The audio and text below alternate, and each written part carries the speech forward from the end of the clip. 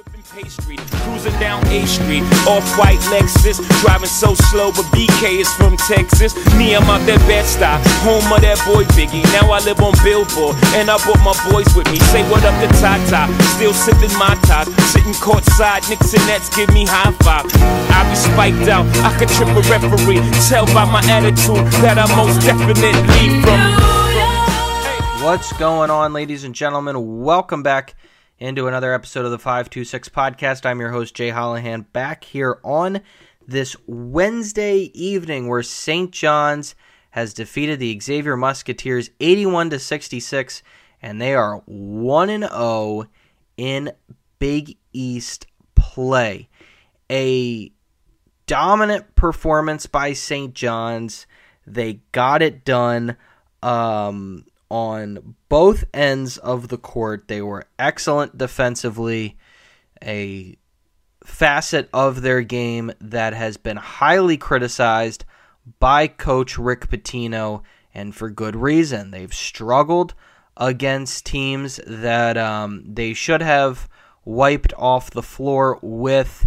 They've struggled against better teams, and I think tonight was the first time we really got to see everything put together. And there were times where Xavier maybe started coming on there, and St. John's was able to continue to put their foot on the pedal and ramp it up, and St. John's walks away victorious. Naheem Aline was inserted into the starting five. He was the MVP of tonight's game without a doubt. Joel Soriano was excellent as well. He gets a ton of praise as usual. So a big night out of him. Chris Ledlam, little wishy-washy, but he made plays as well. But we'll get to him in a minute. Jordan Dingle had a solid night, again coming off the bench.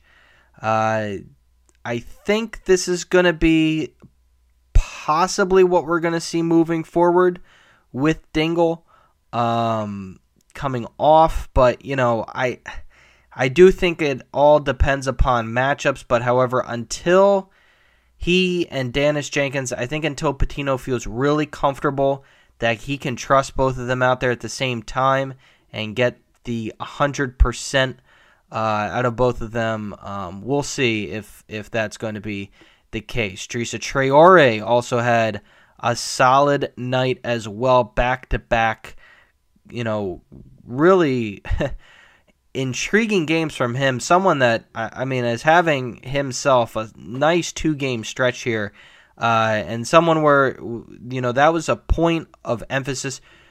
The BC game was pretty putrid because St. John's did not get enough production off the bench. And I think that's another reason why we're seeing Jordan Dingle come off, because I think Pitino wants to get a spark out of someone coming off the bench and giving you solid minutes and putting up points. And I think he just figured Naheem Aline, certain nights, you know, he's better in this starting five where he has where the defense has so many options that they have to cover, and Aline is one guy that it's funny to say because of how big he's been at times for St. John's in these games, and almost every single one they've managed to get a W in.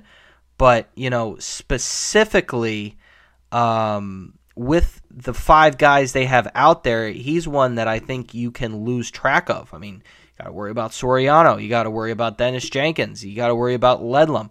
But, oh, by the way, there's this, Naheem Aline, number 4, that you also need to account on. And then if they focus on him too much, that's when other guys can get open. So I think it's a really, really awesome look right now. I think this is working. I think you got to work with what's rolling. And I think this is a starting five that for at least the near future I see Pitino going with. Obviously, there's a big game coming up on Saturday that I will talk about later, but I would expect Aline to be starting in that spot as well for that one. But Joel Soriano, 18 and 14, it's expected, and then 6 blocks, 7 for 13 from the field, 4 for 6 from the line, 5 assists, just 2 turnovers. An excellent night. I mean, the only thing he didn't do was knock down his trademark 3, and, it would have been a really big night for Soriano, but my God, I mean, you saw people tweet about it. I think John Rothstein tweeted about it. Joel Soriano's playing like an All-American, had an All-American night tonight, and he's one that, how do you stop him? I mean, seriously, he has been so huge at so many times, throughout the season when you've needed a spark, when you've needed, a big stop defensively. I mean, you can't come down the lane on him because he's been able to be such a stop in the paint. And I thought that tonight, really showed that. 6 blocks, unbelievable. Just one night, and then 5 assists to go along with it. Like, man, and someone that is getting the ball in his hands a lot more. He's worked on a lot of things in the offseason. That's obvious. But, man, is he just a beast inside. I mean, he is just unstoppable. Dennis Jenkins and him have a nice 1-2 combo going. They continue to work on it. I think you're going to see that become a really, really exciting combo in the biggest sense. Too bad, you think about it and you're like, man, I wish these guys were, freshmen. Granted, I mean, I'm sure, who knows if these guys would really be coming back. But regardless, it's just like, man, I wish we could get like 3 years out of this, because this is some really fun basketball that we get to see. I really admire, too, how St. John's, they managed to continue to keep the pressure on Xavier. This was, there were some times, again, where it started to feel like, Xavier started to make a bit of a comeback, especially in the beginning of the second half. They almost cut it down to single digits, but then St. John's came right back up. They ramped it up again. And just great. I think Naheem Aline came down and hit a mid-range jumper to put them, up 13, and then it was like, okay, St. John's is back in the driver's seat. They got the momentum back on their side. I also thought that, just from a statistical perspective, the team shot 46.3% from the field, solid. 35% from 3, 7 of 20 is pretty darn good. The only thing that I wish that they would have been better at is knocking down free throws.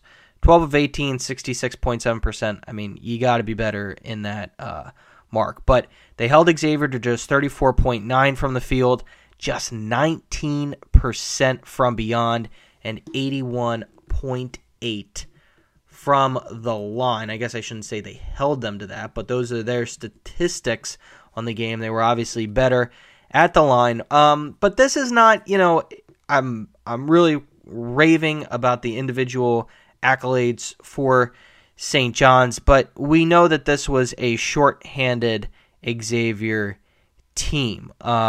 They had, injuries that I think boded well for St. John's, but of course, you can't just, I know people are going to say, well, St. John's had the luxury of, not having to see.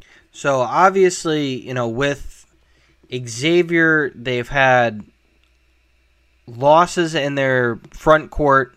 Zach Fremantle, with the foot injury, and that has been such a blow to them. Jerome Hunter as well being out, but they haven't had them all season. So anyone that I really think that is saying that this win, okay, well, it was just Xavier. I mean, while it is true that I do think that, and this is obvious, that those two would have, Hunter and Fremantle, would have been such a factor in this game. Still, St. John's comes in, they did what they had to do, and they get the win. I mean, just simple as that. Excellent job tonight. I think Rick Pitino said this was the best he has felt about this team all season. This is the best game that he can say that he feels really good about where St. John's is at. St. John's, after that Boston College game, felt like they took a step back. Now, the last two, it definitely feels like they've taken a nice step forward. And while I'm, still waiting to see what St. John's net ranking is going to be after the win tonight, I think it just ticked up to 58, I believe. But, beyond that, I think it's at 58 now. Before, I believe it was at 71, if memory serves me correctly. But, a net of 58 is really strong for this time of the season. And I think that where you're at right now, given the loss to Michigan, the loss to Dayton, the loss to Boston College, because right now, Michigan and Boston College are both looking like they're going to be losses that are going to go against you. I know people were pretty excited about, I shouldn't say excited, but excited about where Michigan was at and ready to possibly crown them a spot in March Madness, or saying they were, a good team. It's looking like they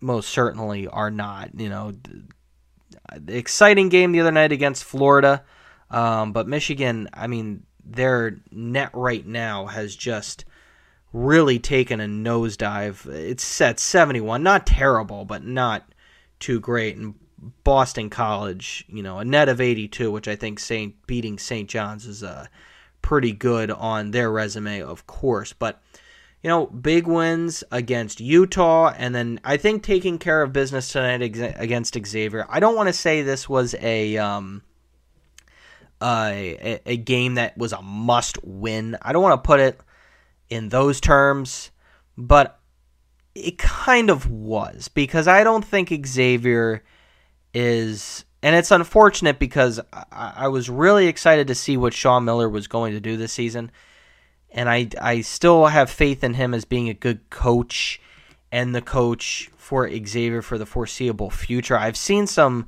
rumor mills going around on Twitter about how, he might be on the hot seat. I don't think that's the case at all. I agree that it is pretty astonishing to see how far back they've gone, but I think they ring at about 8 or 9 in the Big East this season to finish up. But that's, of course, right now.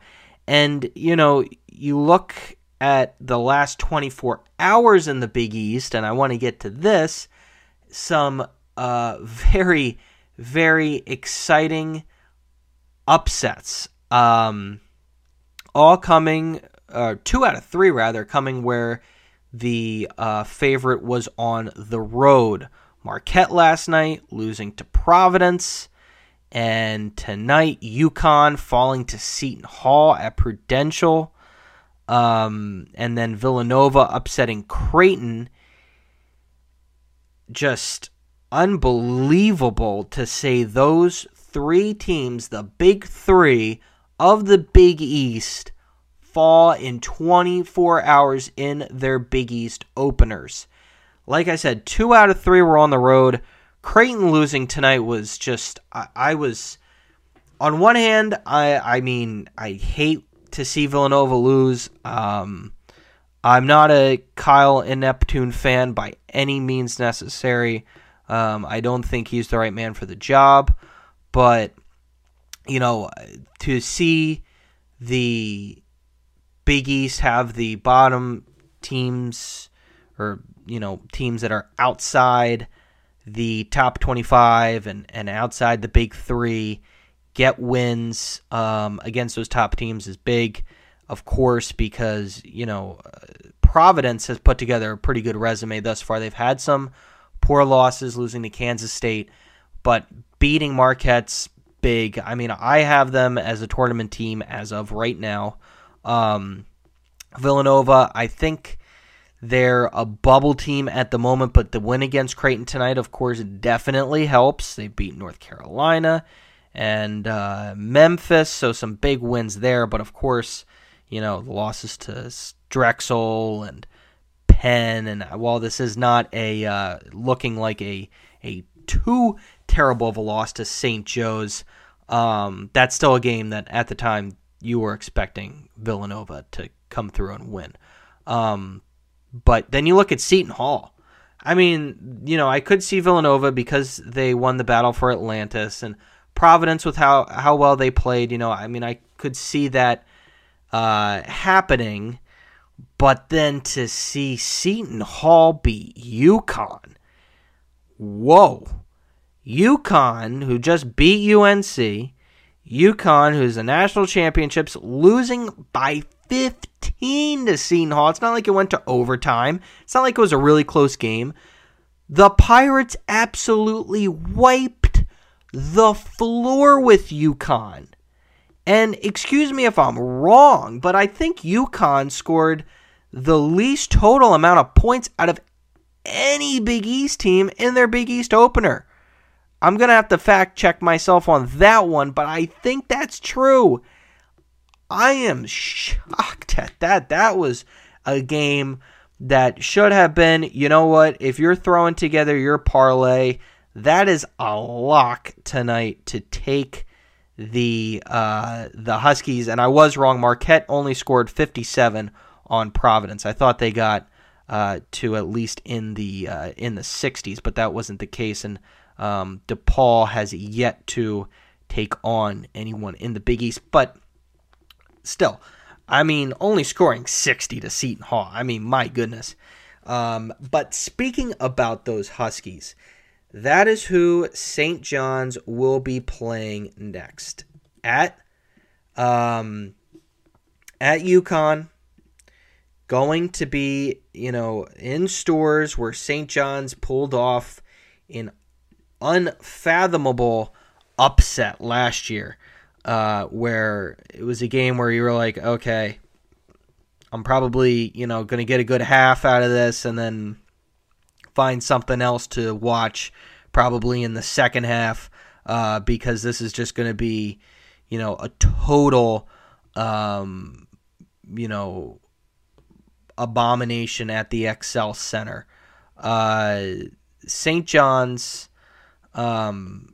this time around, though, they've got momentum heading into the game. Last year, I think they were coming off of was it the loss to Marquette or the loss to Providence? I can't remember which one exactly, but they were coming off a really, really rough loss, whichever one it was, and they were on a really poor stretch. But then they knocked off UConn, which was just unbelievable and unfathomable. Like I said, just a ridiculous upset. And now they go back to try and take down UConn. This is a team that I think Rick Pitino has kind of molded his team like. He likes what Dan Hurley has done. He likes what Dan Hurley's put together. So it should be interesting to see what happens here. UConn, I don't have an update, but Donovan Clingan, I know he got hurt tonight against Seton Hall, so that'll be something to keep track of, especially for Joel Soriano in the paint. That was going to be a matchup I was going to be really excited to look out for. But, maybe St. John's might get a break there if Clingan cannot go. I would think they're going to do everything in their power, or Klingon's going to do everything in his power to get him out there. He had a sprained ankle tonight, and according to John Rothstein, his status is TBD. And I wouldn't expect Dan Hurley to know just minutes after the game, of course, what the status of his future big would be. But Tristan Newton's been having a solid season thus far. He's their leading scorer, 16.3, 35.6 from beyond, 83.6 from the line, from the field, 46.5%. Going to be a guy and going to be a real threat, of course, and averaging about 5 assists per game as well. Going to be just a guy that St. John's, you talk about defense. That's a guy you got to be on. I mean, I don't care what you do. He is not putting up his numbers against you. That's a guy you got to take out. Cam Spencer's also been solid for UConn as well, averaging 14.8 points per game, shooting 44.3% from beyond. This dude, oh my goodness. That's, as much as I talk about Tristan Newton, you got to make sure you shut down. That's another guy right there. 47.9% from the field. Like I said, this has got to be, I mean, if you're St. John's and you're Rick Pitino, this is like, I mean, I don't want to be too dramatic about it. And I know these are two completely separate scenarios, but this is like, if there was any way that you could get any motivation heading into this team, this is like Miracle on Ice, Team USA going up against the Soviets. I mean, you've got to be sure you are on your A game going up against these Huskies. Alex Karaban as well, 14.7 points per game, shooting 89.5% from the line, 33.3% from beyond, and 51.9% from the field. Those three are, and if Donovan Klingon can't go, who averages 13.9 points per game, as well as 6.3 rebounds per game. Karaban averages 6.2, shooting 53.2% from the charity stripe and 63.2% from the field. Definitely not.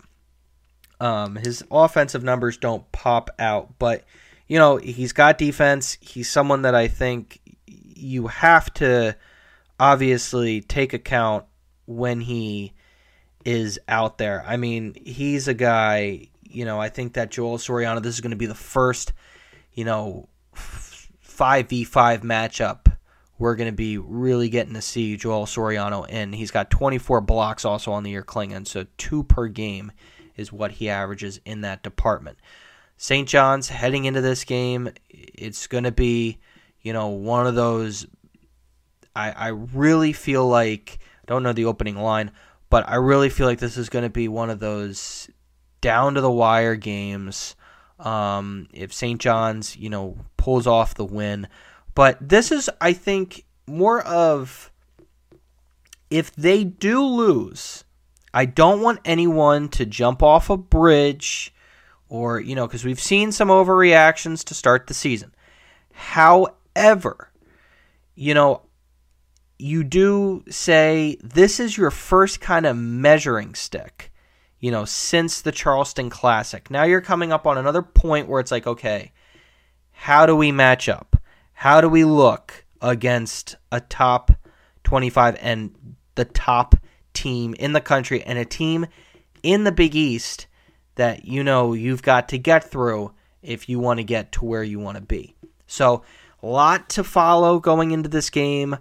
I'm excited for it. I mean, last year, listen, if Mike Anderson's team could get lucky, a Mike Anderson coach team could go to the XL Center twice in his 4 years as a St. John's head coach and beat the Huskies. I think he upset them. That was an upset back in 2021 against a top 25 team as well.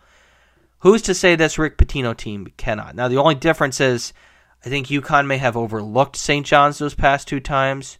You know Dan Hurley is not going to do that, especially with where his Huskies are at nationally and where he's had them at the past couple seasons. But anyways, thanks everyone for tuning in to another episode of the 526 podcast. I'm your host, Jay Hallahan, and we'll be back on Saturday night recapping what hopefully will be a St. John's win as they go 1-0 tonight in Big East Conference play. Seen a lot of rough years in the when he gets to Big East Conference play. We've seen a lot of, great 1-loss and 2-loss records in the Mike Anderson era.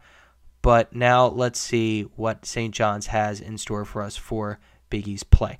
Thanks everyone for tuning in, and as always, I will talk to you next time. These little town blues are melting away. I'll make a brand new start of it in old New York if I can